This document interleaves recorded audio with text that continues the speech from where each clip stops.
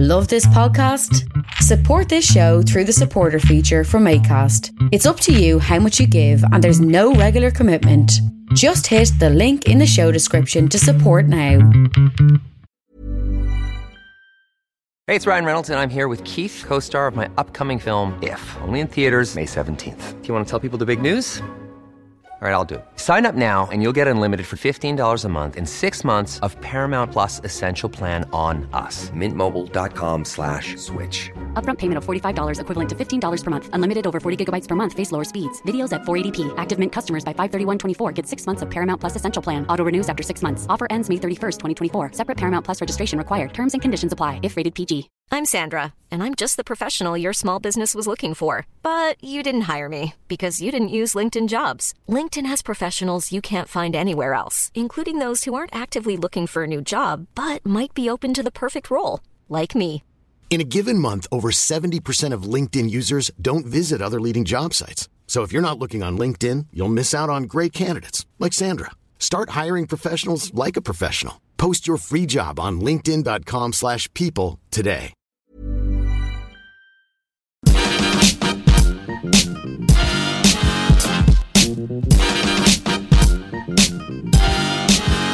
Hello and welcome to the Partly Political Broadcast, the comedy politics show that is the veritable Princess Nutnuts of podcasts.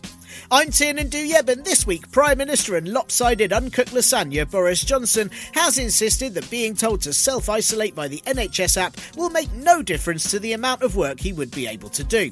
So it's good to know he'll be running around number 10 pissing about avoiding all his meetings like normal then. Johnson and 4 other Conservative MPs have all received the alert to stay at home after MP and Crime Watch Extra Lee Anderson tested positive after meeting them and then lost his sense of taste the next day. Though really, any accurate diagnosis would have confirmed he lost it around 2018 when he ran as a Tory MP and supported the use of forced labour camps. Johnson said he will be answering his Prime Minister's questions virtually, which again is the same as usual, though only this time I'm pretty sure I can 100% guarantee he won't be wearing any trousers. Self-isolating or not, Johnson may feel a lot more alone in number 10, regardless, as on Friday his own personal Jafar, special advisor and cursed matchstick Dominic Cummings resigned with little warning or prep, but then I guess his entire career was based on leaving in a hurried, ill-thought-through but noisy way. In true Cummings style, though style is perhaps the wrong word for anything attributed to the man who wanders around in a beanie hat with his bum out, lurking around like he just survived a surprise attack by a jumble sale. In true Cummings disarray, instead, his departure happened at exactly 5:30pm on a Friday night, just in time for the evening news and for photographers who just by chance happened to be outside number 10 and could take a picture of him leaving carrying a box of belongings like no one outside of an American film has ever done. It's a real surprise he didn't also shout, "Show me the money," but then Dom was probably concerned it'd lead to transparency about how he gave it all to his mates. There is every chance the box just contained a drawing he'd done in crayon of his ideal lair on the moon, a half-eaten packet of Fisherman's Friends and some pirate DVDs. Cummings' resignation was supposedly to clear the air, which will be awkward when they discover the stench is clearly coming from Johnson leaving wank socks behind all the radiators. No, he didn't leave because the Prime Minister saw sense and realised that Dominic Cummings' breach of the COVID-19 regulations earlier in the year was completely out of order and caused a massive burst of public distrust, as well as some real concerns about the safety of roads near Barnard Castle when people like him are driving on them just to see if their kid can help them check if their eyes work. Nor did Cummings leave due to concerns about all the public money he's managed to get to all his friends to check public opinion, when they could have just asked me and I'd have said, yes, we all think you're a twat. Instead, and I mean this is obvious, really, isn't it? It's really obvious. You know this. You and I know. We both know this. Everyone know this, right? Everyone knows this. Of course they do, right? Dominic Cummings resigned, or if you fancy believing it for escapism, was pushed out due to the issues surrounding Lee Cain. Lee Cain, you say? Of course, Lee Cain. Everyone knows Lee Cain. You know Lee Cain. Bloody Lee Cain. That man that no one's ever heard of and looks like something you'd be able to get removed on the NHS. You know, Lee Cain. Cain was Downing Street Director of Communications. Yes, I know, they actually had one of those for that torrent of vagaries they've been putting out for the past year. Unbelievable. Really Really, Lee Kane as Downing Street Director of Communications makes Kane, in some ways, a more avant-garde director than Marcel Duchamp, just without any intent to impress the mind or artistic talent. In fact, Kane was previously most well known, though I realise that no one, including me, still has any idea who he is, for his time at the Daily Mirror where he dressed up as a chicken just before the 2010 election and followed then candidate for Prime Minister and extra for the Munch Bunch David Cameron, putting forward a philosophical dilemma of just who exactly was the bigger cock. Apparently, Kane was one of Dominic Cummings' pals, because, turds of a feather and all that, and was being pitched as a possible selection for the Downing Street Chief of Staff, because who better to be in charge of people than someone who barely seems to be one? But Boris Johnson's fiancée and stuck animorph Carrie Symonds said she was uncomfortable with the idea, and much to everyone's surprise, the Prime Minister actually paid attention to her lack of consent. As we all know, British democracy works on the basis of the Prime Minister's unelected partner's views, because this nation willingly voted in someone they thought would best represent the willy of the people. And now the papers are filled with stupid internal gossip about behind the scenes of Number 10 and the Prime Minister's personal life of the kind Johnson was sure the public weren't interested in just last year when they involved him shouting at his girlfriend so loudly the police were called. They're still not especially interested, especially when the details involve hearing about Dominic Cummings referring to Carrie Symonds as Princess Nutnuts, because, as we all know, he's a creative genius, if you're in year 6. How can he be even shit at nicknames? I mean, off the top of my head, for Carrie Symonds, I'd at least have gone with Cheeks McTwatterson, Carrie Gammons, Bojoke's Horsewoman, or Carry On Interrupting. And those are shit, but I've spent zero time on them, and they're still better than Princess Nutnuts, and I'm not meant to be a creative genius. Maybe Cummings is just tied to 3-word slogans, and his supposed gift with words is actually a hindrance if he ever wants to write a quatrain poem or, have a conversation without sounding deranged. Sorry, I mean, sound like a genius, obviously. It's that sort of bullying that has apparently led to Johnson to change his entire personality that we know of and support his current life partner of about 10 minutes, instead pushing away the man who's dictated every stumble of his premiership so far. I'm not saying it's not believable, but when you're known for impregnating women then running away, the only way Johnson would suddenly stand by one of his future wives now is because long-term COVID effects mean he's too slow to run away without losing his breath. One of the other tidbits of information in amongst this gossip fest mentioned how Cummings' favourite gesture in conversations was to pull the pin on an imaginary hand grenade and then throw it over his shoulder as he left the room, causing everyone to brace. Did they? Why? It's so pathetically childish and would only be even vaguely respectable if, as the imaginary grenade exploded, Cummings was able to fire on cue every time and then run out and close the door. That would be intimidating. Fact. Instead of playground politics, it's better to note the language being used about this Cummings aftermath. That this is Johnson's chance to reset the government, except he'll still be in it. So turning it off and turning it on again just means the malware gets a little breather from its busy schedule of ruining everything. Some of the rest of the weekend newspaper tittle-tattle involved a senior Tory minister telling the Sunday Times that if left to his own devices, Boris Johnson just wanders off from decisions to read Pliny or Pericles or eat or shag, in one of those sentences where the second half really negates the first entirely. Pliny the Elder, of course, was a believer in science, the younger in law and Pericles in democracy, so I'm guessing Johnson mostly eats and shags then. A piece in The Guardian says it's known that the Prime Minister just agrees with whoever he spoke to last, which was often Dominic Cummings, and once again you wonder why anyone ever backed Johnson to be in charge of anything, and also why no one has bought him a parakeet for his office with a pre-learned collection of phrases that could ruin him, such as "have a snap election" or "eat the silica gel." Now Dominic Cummings is gone, though, we can all pretend that Boris Johnson has eschewed the vote-leave hard-right politics and will instead embrace his more liberal character. You know, the one that said Muslim women in burqas look like letterboxes and who helped a friend hire someone to beat up a journalist. Cummings, meanwhile, gets to have absolutely no accountability for Brexit whatsoever and can instead spend his days trying to develop an AI that might actually befriend him and doesn't just ignore his calls. There are rumours that the Prime Minister could have a role in government again for former Chancellor and one of the main M&M characters, Sajid Javid, which would be nice for Johnson to have a Chief of Staff who runs off on holiday instead of dealing with an issue at exactly the same time he does. So who will replace Dominic Cummings then? Someone worse probably. There'll be a big announcement about the hiring of the ghost of Rasputin, Jake Paul, or whoever made that Oscar Pistorius documentary. Johnson is set to announce a whole load of new policies that will invest in education, improve skills, create jobs and build back better, which is so much of a reset that he's still using the same Cummings slogan but has added more words before it, so it's now been clarified exactly what he won't manage to achieve any progress on.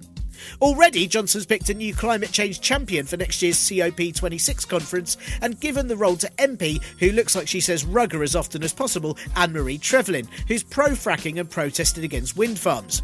I'm guessing Johnson thought climate change champion just meant someone who's the best at making it happen quickly. Everything will be exactly the same, except we'll be told it's all different, and the only major change is that several journalists will have lost their official government source, but I'm sure they could just make up their own leaked intel by trying to imagine what the worst possible outcome would be, and if Johnson was likely to be eating or shagging when the decision was made. Meanwhile, Johnson conveniently doesn't have to meet anyone to answer any questions about any of it for at least 14 days, as definitive proof that Cummings leaving didn't clear the air much, or there wouldn't be 5 ministers stuck at home right now.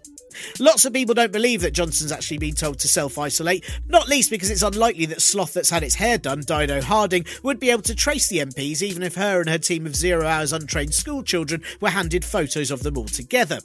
One such pic of Johnson standing next to Lee Anderson exists, and when it was criticised that they weren't standing 2 metres away from each other, the Number 10 spokesperson said it was fine, as they were side by side instead of face by face. And you know how air works, it just doesn't go horizontally, of course. So that's great news for the reopening of the line dancing industry, or, firing squads.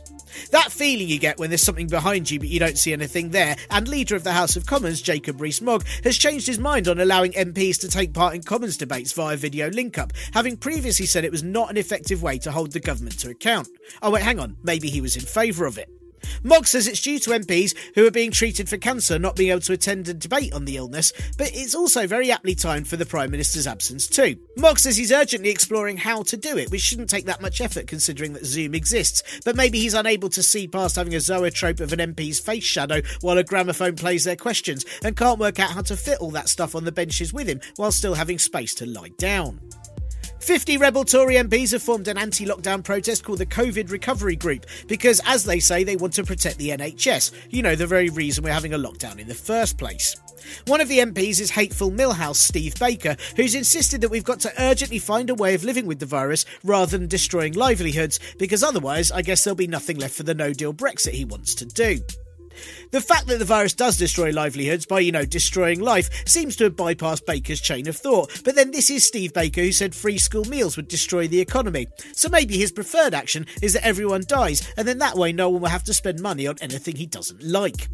A second vaccine developed by Moderna is said to be 95% protective against the virus, which is good news, and also means if they combine it with the Pfizer one, which is 90% effective, then it'll be 185% effective and maybe even give you reverse COVID or something. That's how science works, right? Right? It's exactly nonsense like that the Labour Party have called for emergency laws to stamp out dangerous anti-vaccination content online, as many people are posting all sorts of nonsense about how the vaccine will contain a microchip, though I've no idea why McCain would want to do that, as they're much tastier when eaten. I say the misinformation should stay up, actually, as the government haven't ordered enough vaccines for everyone anyway, and by lots of people not having it, I'll definitely get one and I can outlast them and eventually become king. Deputy Chief Medical Officer, and I know I say it every time, but he's a giant baby, look at him, giant baby, Jonathan Van Tam, has said that he would be in the front of the queue for a coronavirus vaccine, which either means he has shit queue etiquette and pushes in, or is very sadly about to be admitted to a care home any day now. Plans are being put in place for students to go home for Christmas in an evacuation-style operation, which sadly doesn't mean as in via helicopter by a team of covert operatives, which sounds really exciting, but instead evacuation-style as in it'll be a shit one. And the government have announced that to double testing capacity, 2 new mega labs will be opening in 2021. I'm pretty sure mega labs are the ones with all the science, but they also sell clothes, kitchenware and computer games too, and have a really big car park. I certainly wouldn't go on a weekend. Over in the US, the state of Georgia finally finished counting votes, which confirmed unused Earthbound character Joe Biden as president-elect and puts him at least 6 million votes ahead. So, when soon-to-be former president and foghorn inserted into a fishing buoy, Donald Trump said it was close, he must have meant in the same way his relationship with his daughter Tiffany is. Trump still hasn't conceded defeat, but he did start a tweet with an acknowledgement Biden had won, even if the rest of the tweet said it was by cheating, which isn't true. Still, everyone took this to mean Trump knew he'd lost, and I think there's something really poetic about the world willfully misinterpreting what he said to change its meaning. In other news, the Department of Transport have approved a plan to build a tunnel by Stonehenge that goes against recommendation of planning officials, and campaigners say will damage the foundations of the heritage. But actually, I think the tunnel plans honour Stonehenge properly, in that no one really knows why they're happening and probably never will. And lastly, Labour leader and shoehorn with a face Keir Starmer featured on Desert Island Discs, insisting his music choices weren't picked by a focus group, which is probably because they'd have picked something more interesting and authentic. Starmer's choice of book was a detailed atlas, hopefully with shipping lanes, so I can get myself off this island. But it's not certain if he was playing the game at the time or just laying out his plans to abstain from parliamentary votes, even more successfully in future. Hey, Parpole Brods. I hope you are doing okay in this week that is greyer than John Major's face in a film noir. This past weekend was the first one in 6 months where I woke up on a Saturday morning with the aim of continuing to be all healthy and going for a run, and I instead went, no, fuck that, and stayed in my pyjamas. If I'd known just how invigorating and energising that would make me, I would never have started running in the first place. I definitely recommend it. I call it my fuck you Zeus plan, and I hope you can use it very, very wisely. You basically look out the window and go, no! Right, look, I usually waffle on for ages in this bit, don't I? But while I've got loads to tell you about, I could talk for a long time about how my daughter's Baby Shark magazine has a comic strip about Baby Shark going to the beach and needing a rubber ring for swimming, which is the sort of logic that's really flummoxed me. He's a shark, what are you doing? He's on the beach, but he's not dying, really. Anyway, look, instead, let's make this week's show a lot more reasonable length than the last few. They've all been very long. I'm very sorry, but everything. So, instead, let's quickly get through this. Thank you to James, Claire, Pete, Ko-fi supporter, and Joe for the Ko-fi donations, and to Harriet for upping her Patreon donation. Thank you loads and loads and loads. And, of course, should you wish to throw your hard-earned moolah my way to show your enjoyment of this shouting, or maybe even pay me loads of money to stop it, then please head to ko-fi.com/parpolebro, join the patreon.com/parpolebro team, or use the Acast supporter button, which I think a woman that I don't know says something about at the beginning of this show. I'm not sure who she is or why she cares, but I'm grateful, if a tad suspicious. And obviously, if you can't do that, review the show on your podcast apps with a fat 5-star and inform the world about this podcast, or at the very least, think about it hard while staring at people you don't know, and it should just transfer into their mind palaces instantaneously. That is definitely a thing. Wow, that was brief. That's everything. I should really say less more often, shouldn't I? We've zapped through that. Nothing else remotely of worth in my life to mention. So, this week's show has a chat with Chris and Rachel at Excluded UK, and I warn you, not only is the interview very informative and at times very moving, as they tell me all about people who are having a really shit time right now, but also, less importantly, I've used a few gags from previous episodes in the intro, and I don't care because they're good ones and they fit. You probably wouldn't even have noticed, but I can't lie to you people, can I? I'm too honest. I can't lie to you. Well, I can, just not about things that I should lie about. More like things saying, like, I shouted no fuck that on Saturday, but that's a lie. I didn't shout it. My daughter was nearby, so I just thought it really hard, and then that transferred it into Zeus's mind palace, which is totally a thing. There's also a wee look at the recent Joint Committee on Human Rights report on black people, racism and human rights, and before all that, a little something that one of you sent in, and I thought I'd make it into this. Thanks, Barry. Don't call him Boris. He's not your mate. Don't call him Boris. He's not your mate. Don't call him Boris. He's not your mate. Don't call him Boris. He's not your mate. Call him Johnson. Johnson. Johnson. Johnson. Johnson. Call him prick. Call him dickhead. But don't call him Boris. He's not your mate. No one likes being excluded, so say I, with many, many school years of not being picked for the football team and many, many later years of not being invited to parties. Both things that now, in my middle age, continue, but I'm far more pleased about it. But when it comes to being excluded from financial support during a global pandemic, it's far more concerning than that kid who tried to eat the ball being picked before you. Back in March, the Prime Minister vowed that the government would put its arm around every worker, something that sounded a lot like a harassment case in waiting and a massive breach of social distancing. Not only that, but unsurprisingly, it also wasn't at all true. Instead, much like clapping for the NHS being more of a final farewell applause, the arm pretended to be a form of comfort, but it was instead a passive way of ushering many out of the door, closing the door in their face and then closing the curtains while shouting, "Sorry, we're not in," out of the letterbox every now and then. As it stands, there are about 3 million people, or 10% of the entire British workforce, who've not received any financial support at all from the government during the pandemic, not qualifying for any of the support packages or even universal credit, even though they've been paying all their taxes all of their lives. Rather than sympathise or understand that 8 months without any income whatsoever is really devastating, the Chancellor just keeps saying that they can't save every job, though sadly he always seems to keep his. Or that there's not enough money to cover everyone, apart from all the money used to increase the furlough, SEISS payments, buy an app that doesn't work and a ton of PPE that doesn't exist. Or that it's too complicated. Though, to be fair, Rishi Sunak is the person who tweets that he's supporting pubs while standing outside an electric appliances shop, or that people should find work in a world where there's no work.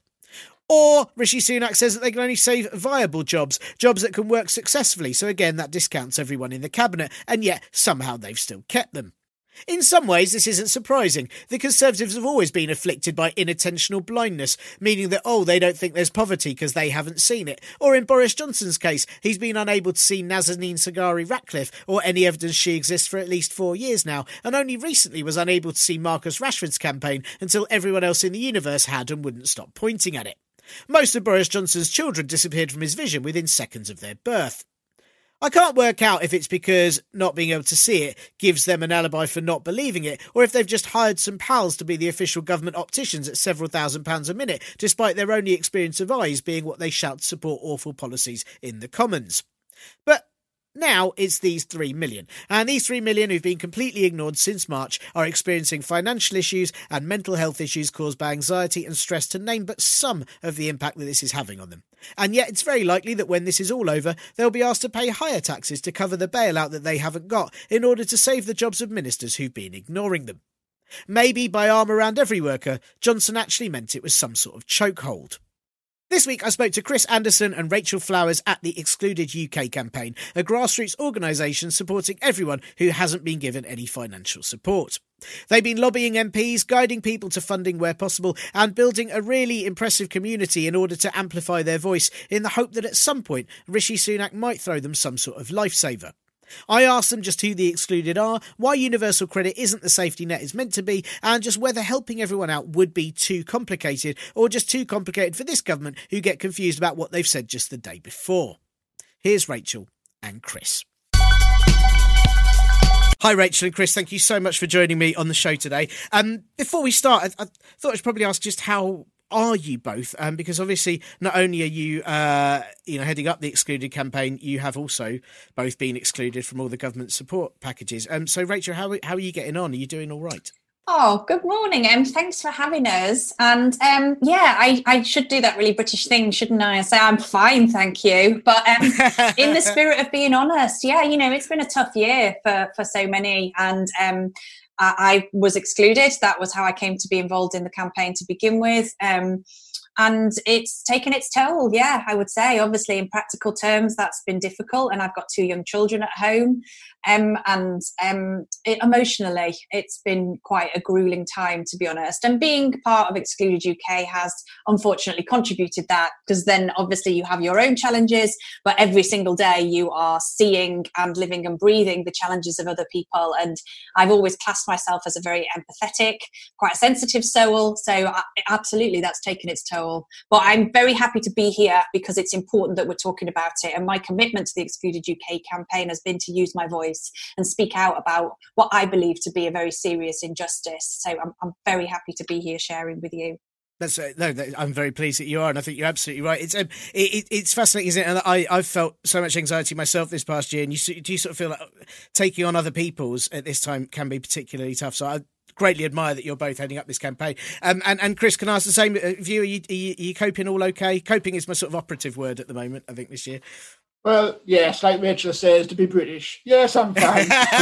But like Rachel, I've been involved with Excluded from almost the very start. I think what annoys me more than anything else is we've done so much, the whole group, to write to the government, to email, even send postcards, everything. And what really annoys me about everything is just we don't get a response. Rachel has requested meetings with them, and all sorts of things. And it's just like banging your head against a brick wall. I'm a fairly strong person, I don't think I've been affected as affected as some people in the group. There's some really awful cases, which I think Rachel will mention about later.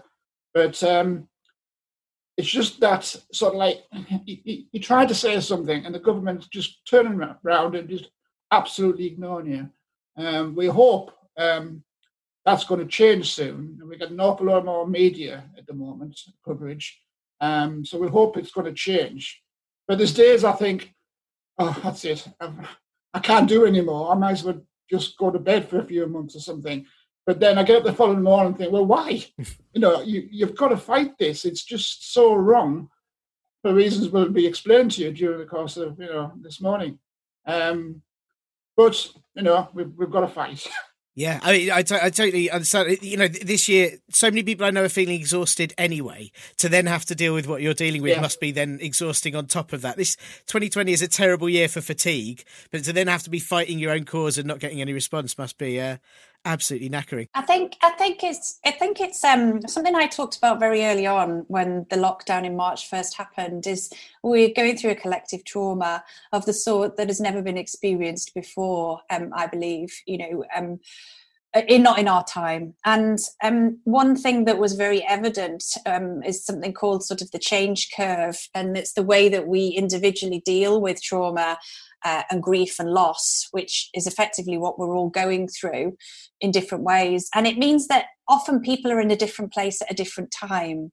Meaning, as you go on that curve, some days you can feel a bit more optimistic, you've got a bit more fire in your belly, but at the same time, your neighbour or a friend is at an all-time low and a despair. And we've been like that, roller coasting. And within the campaign group, that's been a very difficult thing to manage, but also a very powerful tool in our arsenal, because by creating this community, and I'd love to talk to you about this in more detail, but it's been a beacon of hope as well as a very difficult time. And so many people within the community have told us that it's literally been a lifesaver, because on those darkest of days, there can then be somebody within the community that is feeling stronger and will lift you up. So that's something that amazing to have come out of this very adverse situation. A group of people thrown together through adversity, through being excluded from government support, feeling on the outside of government policy, and yet within the community there's been some incredibly beautiful moments, and it's restored my faith in humanity in that way. That's really nice. And especially, a lot of people felt quite alone in all of this because of lockdown and not being able to see other people, and just the nature of what we're going through has left people quite stuck by themselves, really. So to be able to give people support in that way is amazing. And I wanted to ask, let's get a bit into the detail of it, really. How many people have been excluded from the government schemes, and what kind of industries are affected? I say this is, I've got friends in the, I'm in the stand-up comedy world. I've got friends who have been excluded because they were told to have a small limited business, or I've got various people in the entertainment industry I know of. But this affects a lot of the work sector, doesn't it? Yeah, I mean, it's been very interesting to see it unfold. Way back in March when the schemes were announced, and very quickly it became evident that people were not eligible. But it took a while for the scale of the problem to become quite so clear. So I would say since about May, we have been working on the data that was available and identifying, we believe it's as many as 3 million people, taxpayers, which is also then households and families. So if you think about the ripple effect and the impact, that could be an impact upon as many as 9 or 10 million people within society.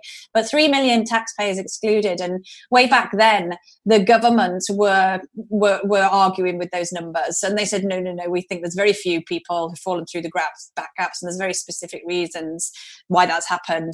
A Treasury Select Committee report came out in June that identified it was over 1 million people, and they categorised some of that. And we continued our work. We continued saying it's 3 million. And fairly recently, there's been a Standard Life report, an NAO report, evidence from the Resolution Foundation. So great stacks of evidence now that confirms categorically it is 3 million taxpayers. And the key phrase I want your listeners to know is one taken from the Treasury report, which says, through no fault of their own. And that has been a very damaging narrative that the government has put out. Every time we have challenged them on this problem, they start talking about we're having to combat fraud. There's, we couldn't help everybody. These phrases are very damaging to the people in the community. And I want to be very clear, because it is now evidenced. These people have done absolutely nothing wrong. They've paid their tax in exactly the way they were asked to pay their tax over the years. They might have been a PAYE freelancer who had to pay it at source. They might be, as the friends you've referred to, small limited companies who've paid themselves a PAYE salary and then taken the profit in dividends and paid dividend tax and corporation tax, of course, completely legal. But the arbitrary rules of the support schemes, the hard policy edges, have rendered those certain people, for no particular reason, ineligible for the schemes. And that didn't come out until later.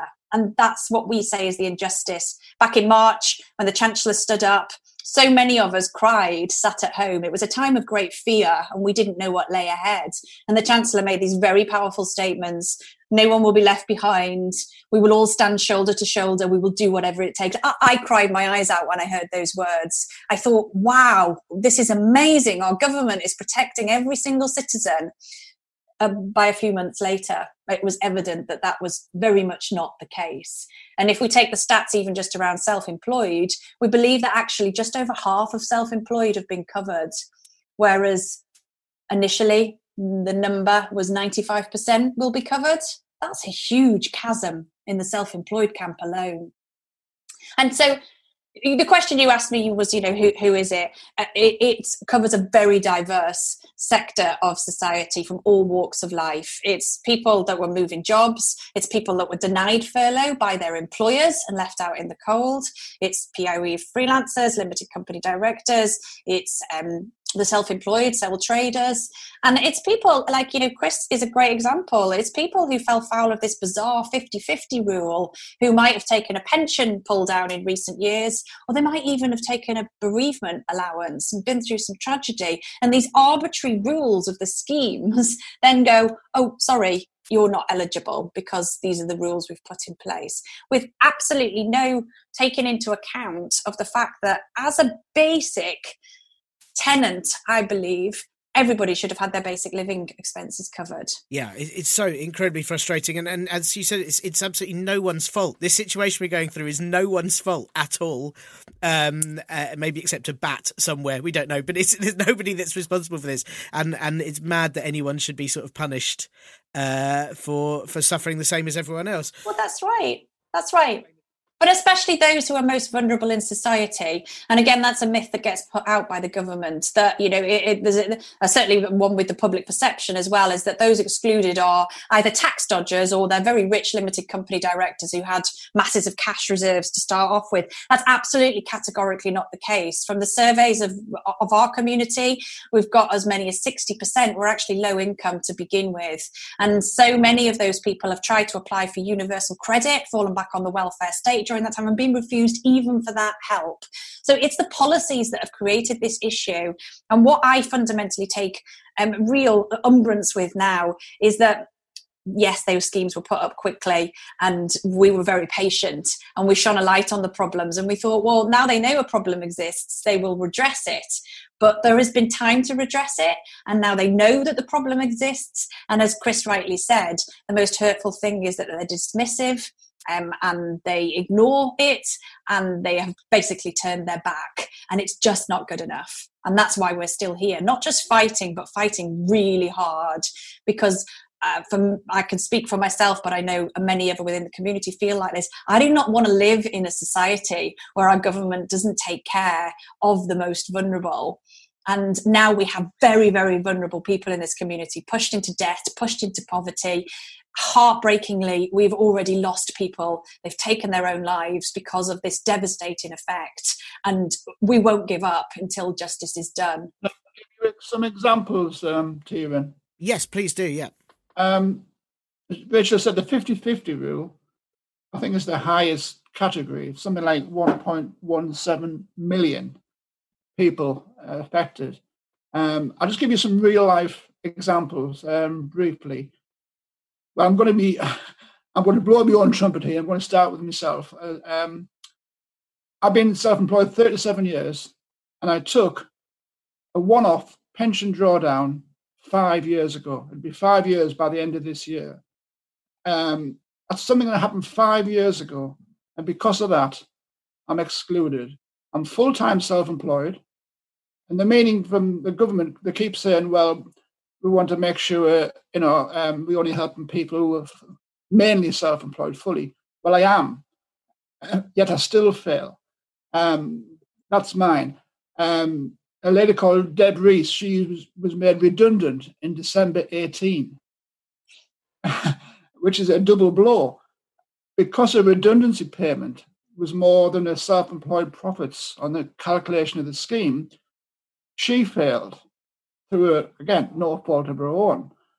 Denise Randall, she's been a web designer for many, many years. This is the worst case I think I've ever heard. Rachel touched on it, I think, earlier on. Her husband died in 2015. She claimed widow's bereavement allowance and his pension back in 2016-17. Now, because they go back 3 years, an average income out 3 years, because their bereavement allowance and pension was more than the profits, and this is 4 years ago, again, she failed.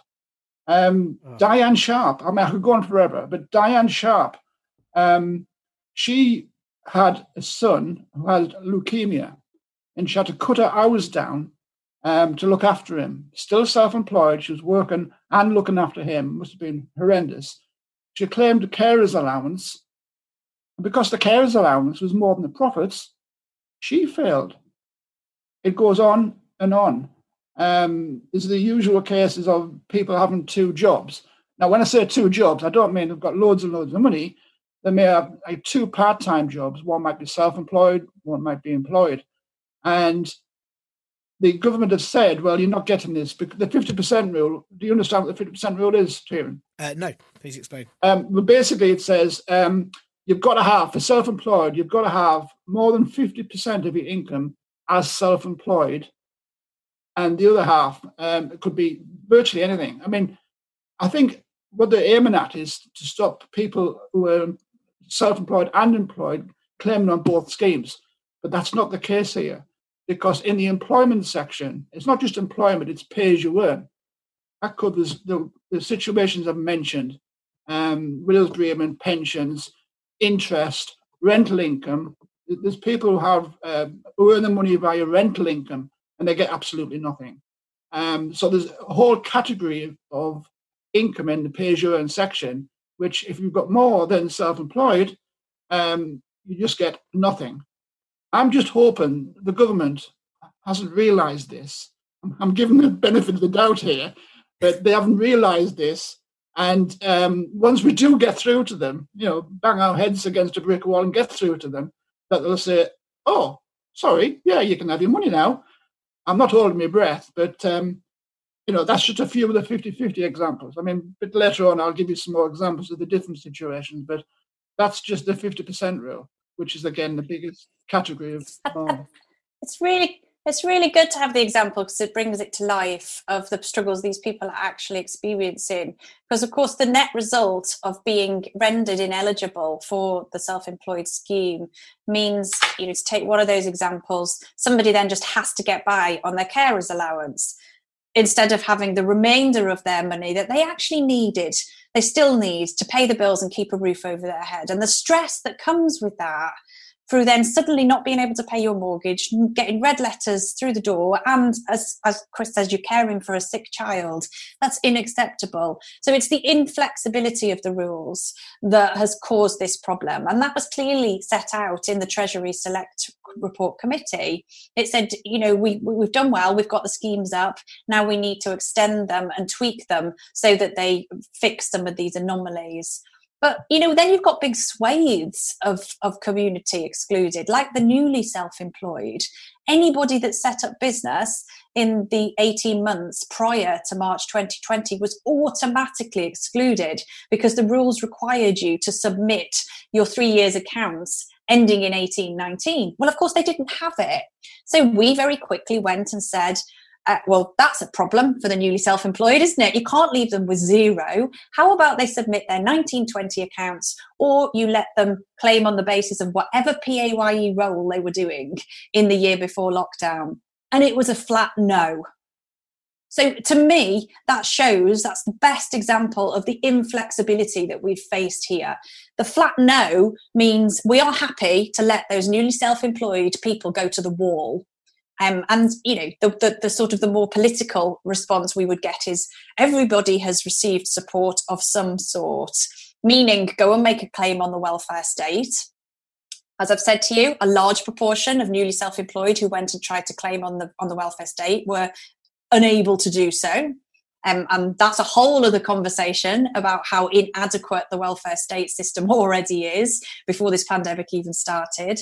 But the basic thing is that the party that is governing in power is meant to be the champion of the entrepreneurs. It's meant to be standing up for small business and encouraging us to go out and be resourceful. Yet in that example I've just given you, there are hundreds and thousands of people who took that plunge into entrepreneurship, no idea a pandemic was going to hit.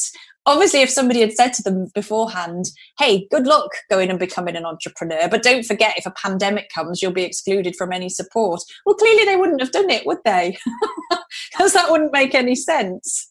And I think, what we've tried to evidence when we've put forward these human stories and these case studies is this terrible disparity and how it's then caused division in society. So if you went to a terraced street in any town in the UK, you would have a family or an individual living in one house who had been furloughed.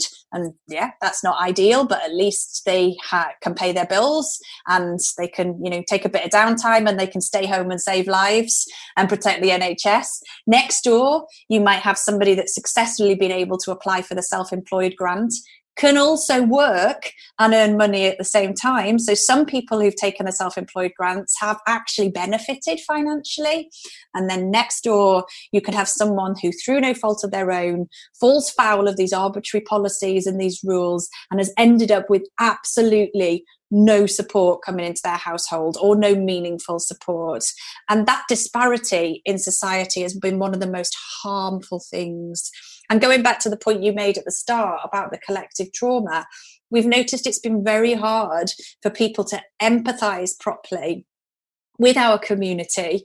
And because they've been going through their own traumatic experience, it's been hard for everyone, regardless of your situation. And we should also add that in that terraced row of houses, there will be some key workers and, of course, people that have had to work all the way through.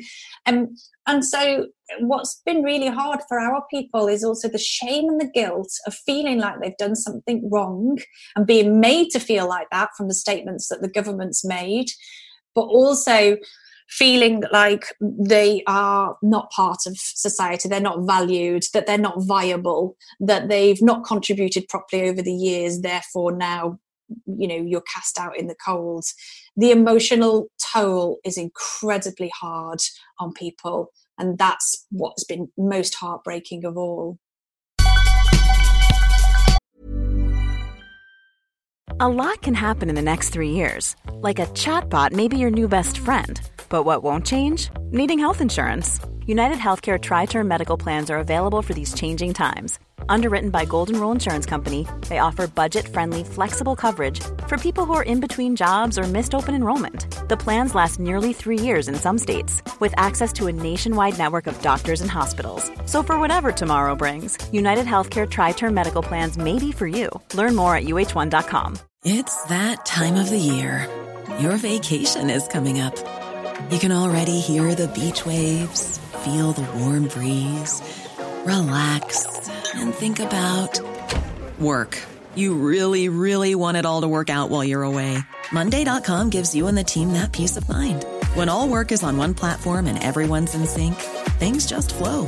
Wherever you are, tap the banner to go to Monday.com. Hey, it's Ryan Reynolds, and I'm here with Keith, co-star of my upcoming film, If, only in theaters May 17th. Do you want to tell people the big news? All right, I'll do it. Sign up now and you'll get unlimited for $15 a month and 6 months of Paramount Plus Essential Plan on us. MintMobile.com/switch. Upfront payment of $45 equivalent to $15 per month. Unlimited over 40 gigabytes per month. Face lower speeds. Videos at 480p. Active Mint customers by 531.24 get 6 months of Paramount Plus Essential Plan. Auto renews after 6 months. Offer ends May 31st, 2024. Separate Paramount Plus registration required. Terms and conditions apply if rated PG. And we'll be back with Rachel and Chris in a minute, but first... The Human Rights Select Committee is a cross-party committee of members of both the House of Lords and the House of Commons who work together to look at issues of human rights. Among their members is the brilliant Lord Dubs, an amazing campaigner of refugee rights, and also has the name of a grime artist. He should definitely be a grime artist. And there's also Lord Brazzabon of Tara, who I'm pretty certain is a minor Game of Thrones character. Anyway, this week they released their report entitled Black People, Racism and Human Rights, which I'm sure you won't be surprised to hear mostly said that racial inequality is rising, not falling in the UK. What? You say? How could that be the case in a place that constantly swears it's not racist while repeatedly engaging in systematic and overt racism? I know, right? It's a shock, I tell you, because if someone says their country isn't racist, it just definitely isn't. You know, in the same way the Nazis were definitely socialists because they said so in their name, and Claudia Winkleman is obviously a superhero that was bitten by a radioactive mollusk. Definitely. Now, there are lots of very concerning things in the report, including the rise in young black people aged 10 to 17 years that are getting increasingly stopped by the police, as well as the rise in rates of deaths during childbirth for black women, while the rate for deaths in childbirth overall has fallen. These and the other areas it mentions are really upsetting examples of legislation not affecting assumptions and racist biases that lead to black people having worse treatment in society. And the report says there kind of needs to be fewer reports into racial injustice and more actual action to actually tackle it.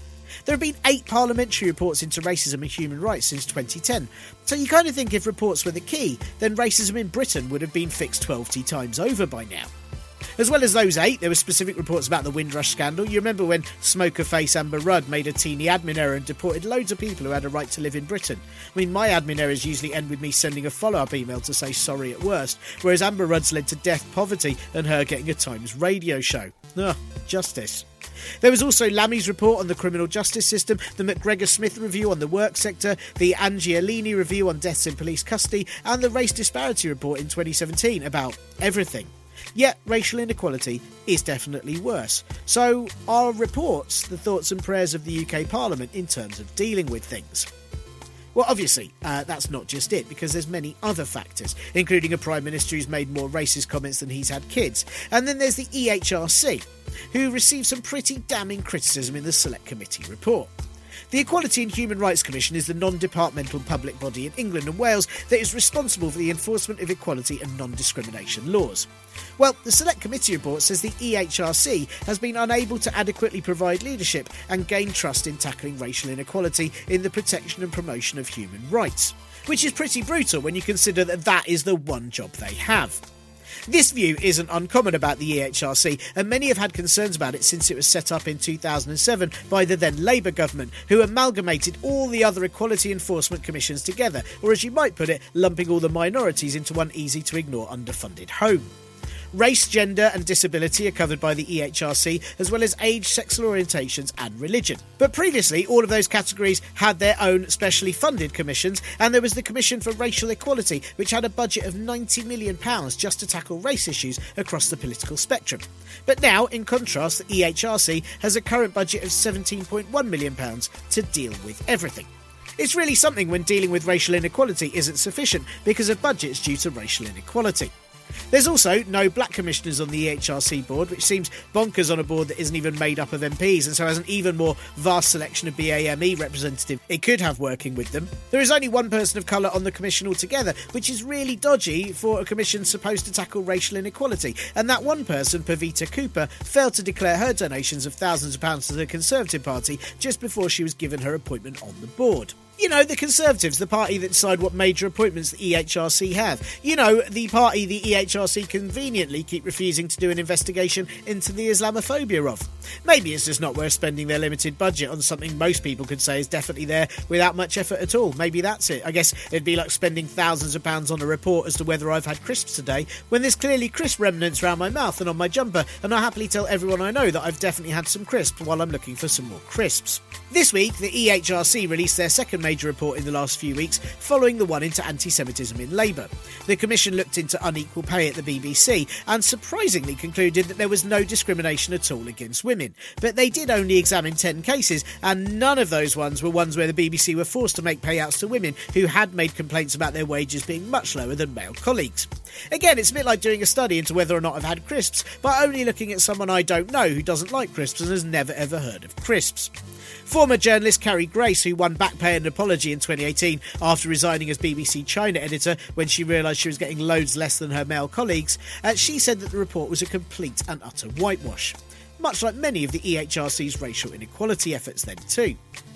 So, as you probably guessed, there's unlikely to be any changes to any of this while the government are in charge, or based on the current Labour dismissal of complaints from BAME members of racism within the party, if they were in charge either. Hopefully the report will keep the conversation in the news, and maybe, just maybe, there'll either be an independent group who'll be able to enable action within Parliament and beyond, or the EHRC will be reformed to actually work. But it's a big unlikely hope, and there's honestly more chance of Claudia Winkleman stepping in, firing seaweed and shells at all offenders till they stop, before accidentally being eaten by someone at the seaside. And now, back to Chris and Rachel. I mean, it must feel like a personal attack in a way, because, you know, every time that Rishi Sunak makes one of these big statements and we're supporting even more people and we've extended the furlough, we've extended self-employed debt, and since March now he's consistently ignored everyone who's been excluded.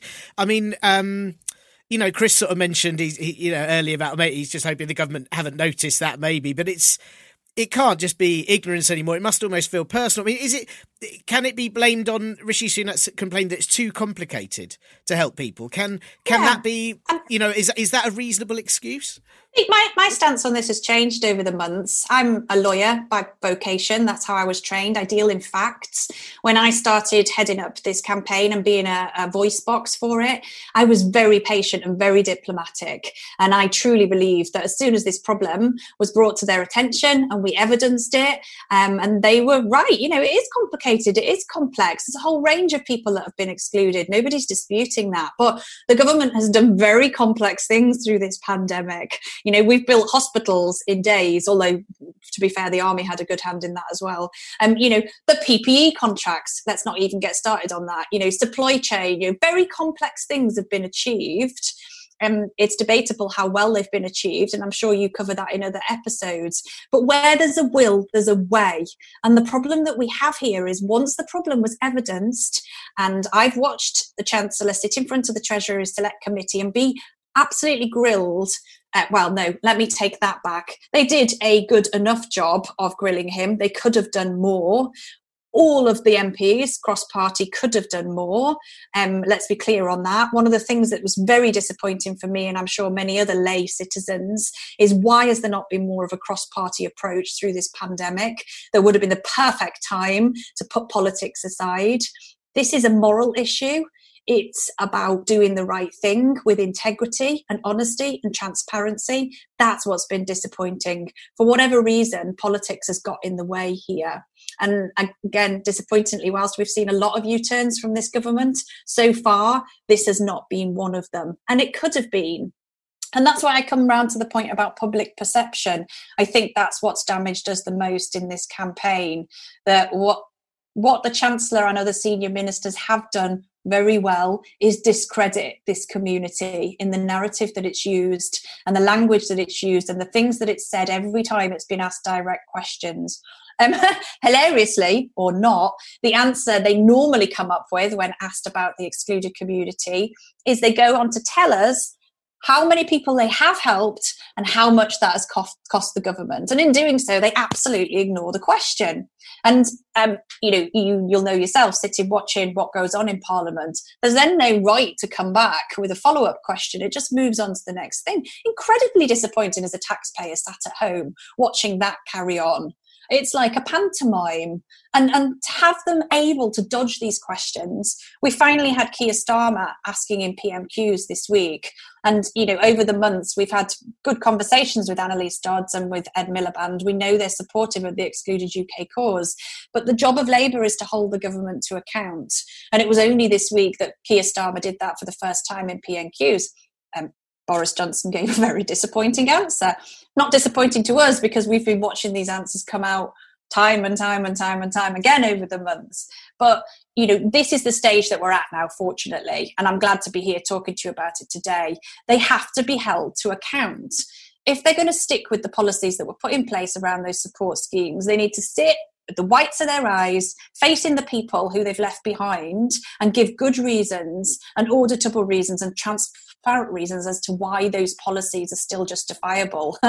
I would say the reason they're not doing that is because they're not justifiable and they don't have good reason for excluding these people. And the bottom line probably is they just don't want to spend any more money on this particular issue. But there is money there to spend. That's not the issue either. And we don't want to go into a big debate over macroeconomics, although I'm sure some of your listeners would love to. But that's not the issue, and it's disingenuous to use that as an excuse as well. There is no excuse for being here 8 months on with hardworking UK taxpayers excluded from these schemes, rendered ineligible through no fault of their own. And I won't rest until I've seen senior ministers in this country held to account on that. And the other reason of interest, I'm sure, to your listeners is if we stand back from it and say economically what would be the right thing to do now to allow us to move forward as a nation, to rescue our economy in very hard months ahead, well, you need to keep unemployment low, and we need to keep people off the welfare state, and we need to get people spending again. If these grants were given to these people who should have had them right from the beginning, all they're going to do is pay off their debts. They're just going to pay off their bills. It goes back into the system. It gets them back in a place, hopefully, and that's when we could really do a great job with them, gets them back into an emotional, mental state where they can contribute again to the economy. Being excluded is actually creating economically a disaster for this country. It makes no economic sense. Rachel, just mentioning there, the government ignoring this affects things in the long term. It affects the whole economy because that's 3 million people that can no longer contribute and people that aren't paying off their debt. Also, surely, and I don't want to presume people's political, reasons or their voting reasons, but surely that's 3 million people that won't want to vote for this government again. So isn't it quite narrow-minded from them in that sense? Yeah, and to me, that's been one of the most heartbreaking things. I referred earlier around shame and guilt and disappointment and despair and all of that. We have a lot of people that voted for this government, and they voted for this government because they believed they would be supported, not expecting a pandemic, but they believed what they were told, particularly in this small business sector. And the disappointment that people feel to be ignored and cast aside and dismissed by the government, absolutely, they will have lost voters. We have people saying all the time, I will never vote for this government again. We obviously have people that didn't vote for the government who say, well, what do you expect? When you vote Tory, this is what we get. And then that would usually be linked in with they only care about themselves, and lots of discussion goes into, contracts being awarded to people with family connections. And, it brings up all these issues, which is why I said, for us trying to champion the campaign, we've tried to be apolitical. We've tried to say people before politics, okay? It doesn't matter who you voted for or who you'd vote for again. They need to do the right thing. This is an unprecedented situation. But I think the bigger problem in what you've referred to is we're not expecting an election for many years. If we had an election just around the corner, I dare say they would be more interested in the numbers, right? But we've struggled from that as well. It's like we've had the perfect storm of issues that have held us back. There's been public perception. There's been, for whatever reason, the Chancellor not wanting to look at the economic long-term impact, maybe not wanting to lose face and have these policies questioned or overturned, and then just discord and disconnect within the political environment. We established an APPG, and it's got 270 members. It's the largest APPG in history. So massive cross-party support for rectifying this issue. even the APPG has not been able to get the Chancellor and the Treasury to the table to solutionise. And so we look at it and go, we've done a bloody good job of this campaign. You know, we are very proud of what we've achieved and the momentum as lay people. And, you know, as I say, we're not going to give up. But if even a cross-party alliance can't bring a Chancellor to the table, what does that say about the democratic system that we're living in? Or, back to your point, the time that we're living in, you know, with a majority government, with an election so far away, they can just kick these issues to the long grass if they want to. They shouldn't be able to, and that's where we need the opposition to be really strong. But I really believe that the power of the Excluded UK campaign is about exposing the need for people to have a voice. You know, I think what's missing in this country is a union of the people. It would have been so much easier if that had already existed at the start of this, and we could have gone to that union and said, hey, help us, we've suffered what we believe is a social injustice.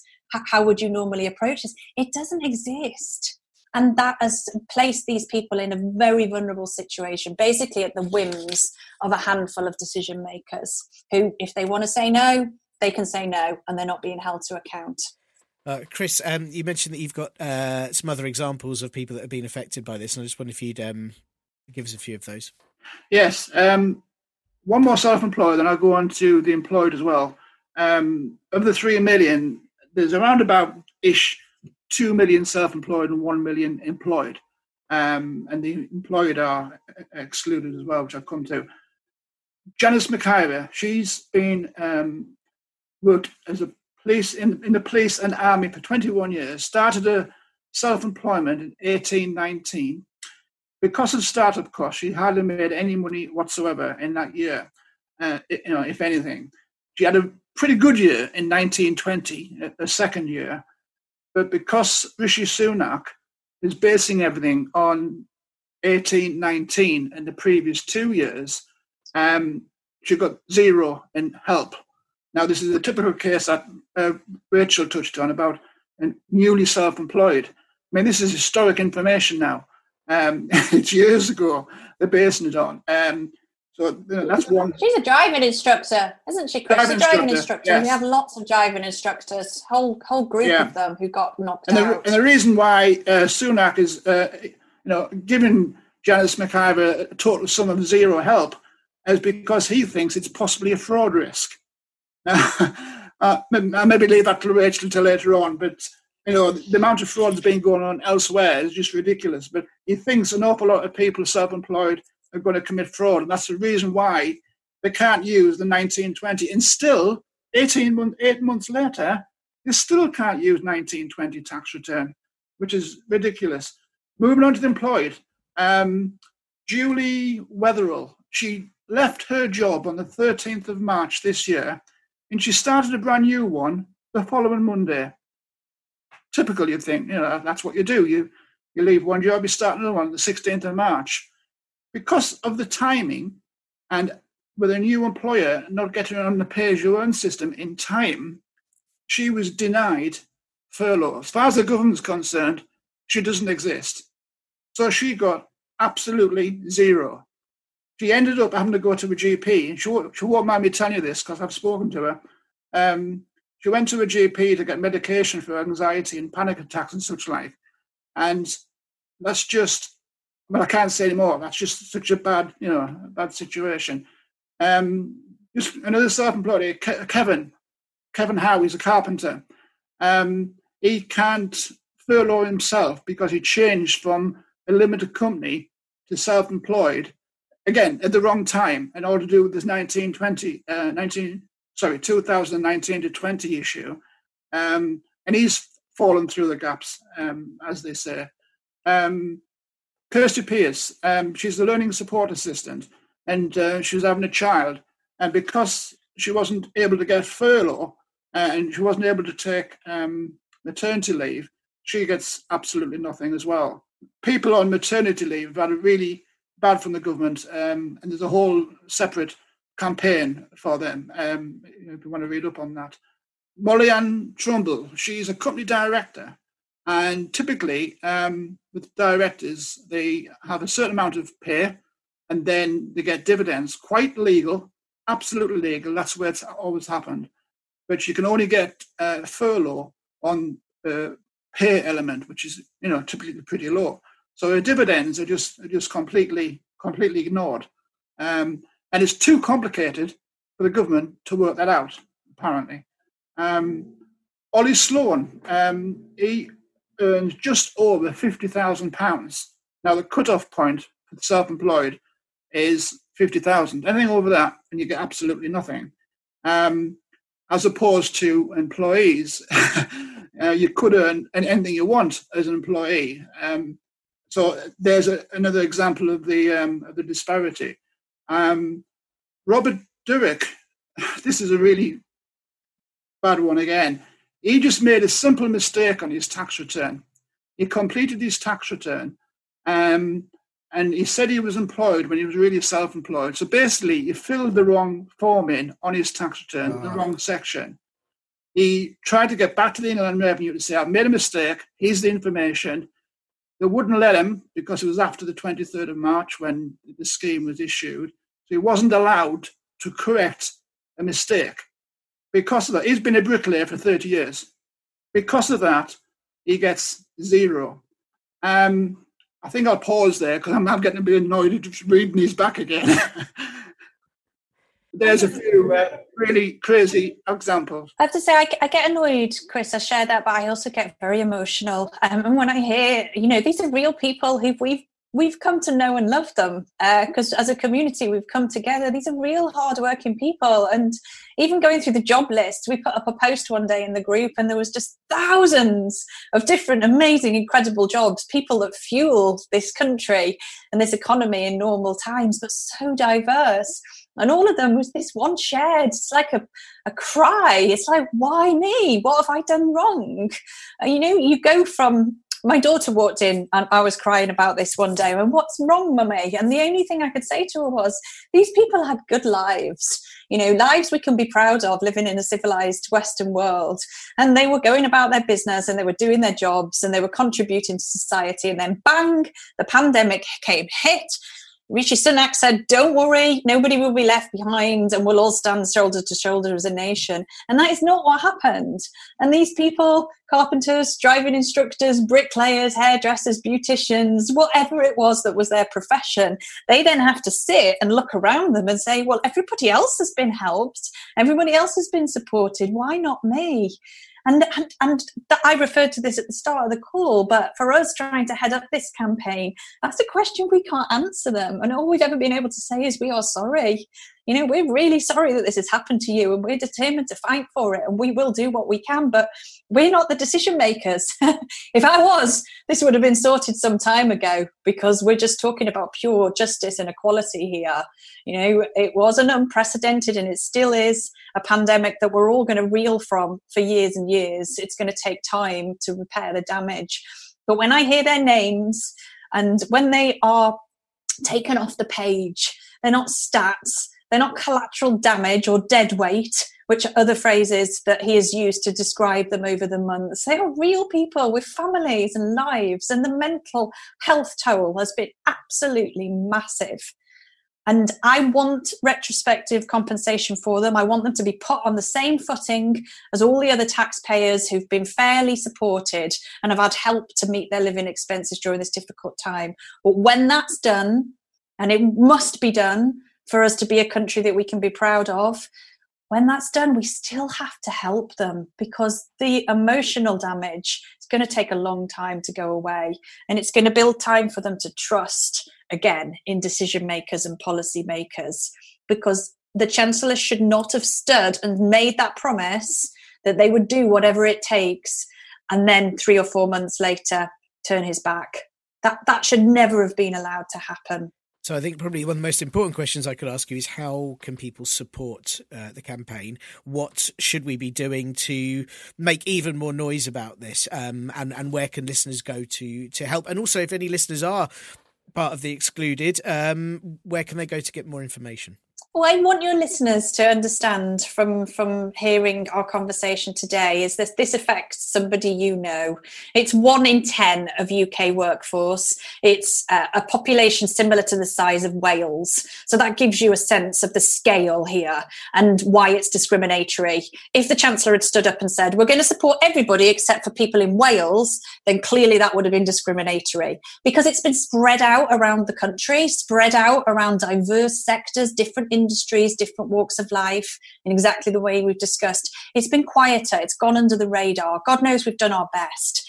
The thing we've struggled with the most is public perception versus the government narrative. So I really want your listeners to take away that this is unfair, it's unjust for all the reasons we've discussed. It's policy edges and arbitrary rules that could have been fixed and haven't yet been fixed. We want them to be fixed. But most importantly, ask yourself, who is it in your social circle that is suffering this? People tell us that they post on Facebook or they speak to their friends and family and they don't get the sympathy and the empathy that they deserve. And that's because we're fighting the narrative and we're fighting some of the media. There are sectors of the media that have still not reported on this. That's a conversation for another day, right? Our media is not impartial. But if you've got a family member that's going through this or somebody that lives next door, then please ask them how they are, just like you asked us at the start of this podcast, and genuinely care. And when they tell you that they're in financial strife and they've been pushed into debt and they feel hurt and they feel left behind, then please care. Show them some genuine compassion. Be a human being. Because if you're okay, if you're coming out of this pandemic okay, and you're still head above water, you need to still remember and have empathy that there are people who are not. And some of these people have also lost loved ones. Some of the people have been through the virus themselves. They have ill health. Some of them were shielding, and that's been their problem. So just pure empathy is what we need more of. On a practical level, obviously, we have the website, excludeduk. Correct me, Chris, .org. .org.uk. I just said that 100 times. You can go to our website, get lots of information. We have a group, so if you're excluded yourself, you can join us on our Facebook group. We have fundraising going on. We're very proud to have now funded mental health support because there's obviously 12-16 week wait on the NHS for mental health support, and our members needed it fast. So you can make donations. And more than anything... Twitter? Oh, absolutely. Twitter, I mean, we're on Rachel. Twitter. We're active on Twitter and on Facebook. You can follow all of our social media profiles. But more than anything else, we just want the public to get behind this campaign. They can also write to their MPs, which we've been doing consistently since March, or their councillors, and really add their voices and tell them that they think this is wrong as well, because we have not had enough support from the general public, and that's held us back. Thank you tons to Chris and Rachel for having time to talk to me, and I really, really hope that some support for all those who've been excluded comes very, very soon. If you are in the same abandoned ship or you would like to support the campaign and those who've been affected, then please do head to excludeduk.org, and they're also Excluded UK on Twitter and on Facebook too. Who else to get on the show? I'm still very keen to get a more diverse selection of interviewees if I can, but do send over all suggestions to them usual places of @ParPolBro on Twitter, the Partly Political Broadcast Facebook group, the contact page at partlypoliticalbroadcast.co.uk, or just email me at partlypoliticalbroadcast@gmail.com. Or you can scrawl the suggested interviewee's name across your box of belongings that you definitely would naturally have as you resign from a job that you definitely wanted to leave, so that photographers who just happen to be nearby see you carry it out, and I see the name in all of the pictures in all of the press. Except I'll assume that's what's in the contents of the box. You've gone all John Doe in 7 and I'll call the police. So as always, it's probably just best to email, isn't it?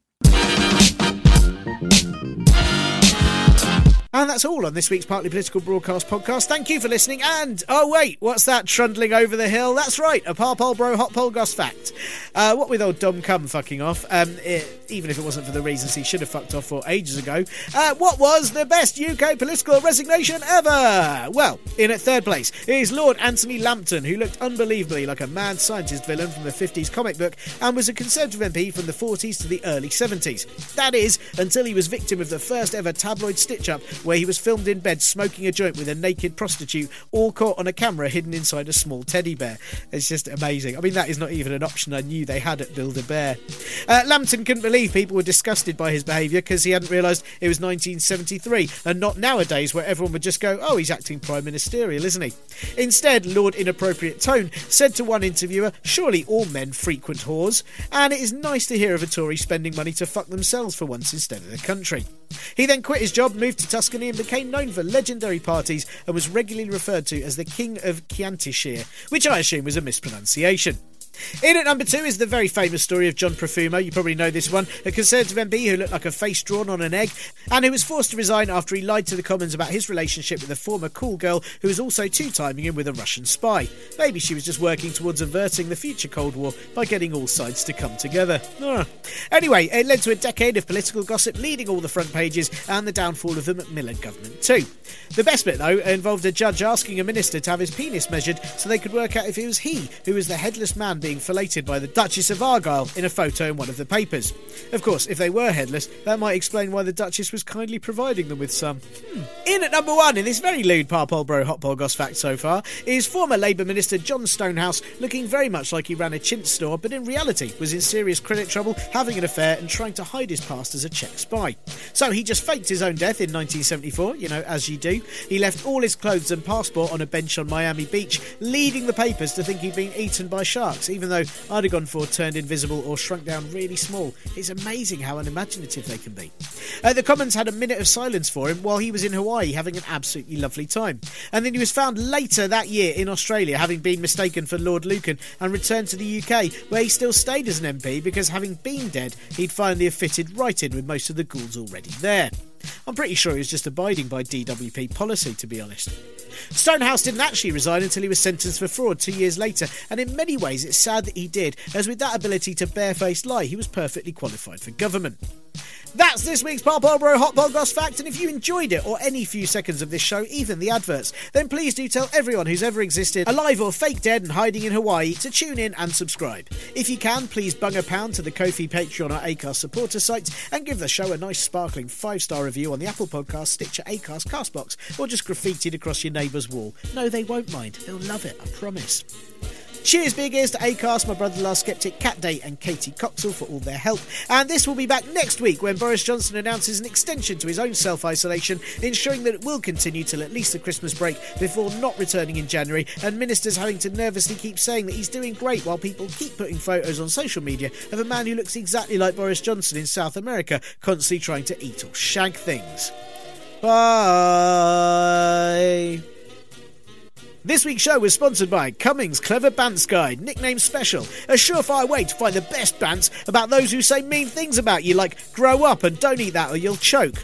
Got a sister? Why not call her, Stinky Sister? Yeah, that's really imaginative, yeah. Or, you want to insult Steve? What about, Captain Steve Pooh? Yeah, that'll really get him. Take that, Steve. Find Cummings Clever Bants Guide, nickname special, for geniuses aged 5 to 9 years of age.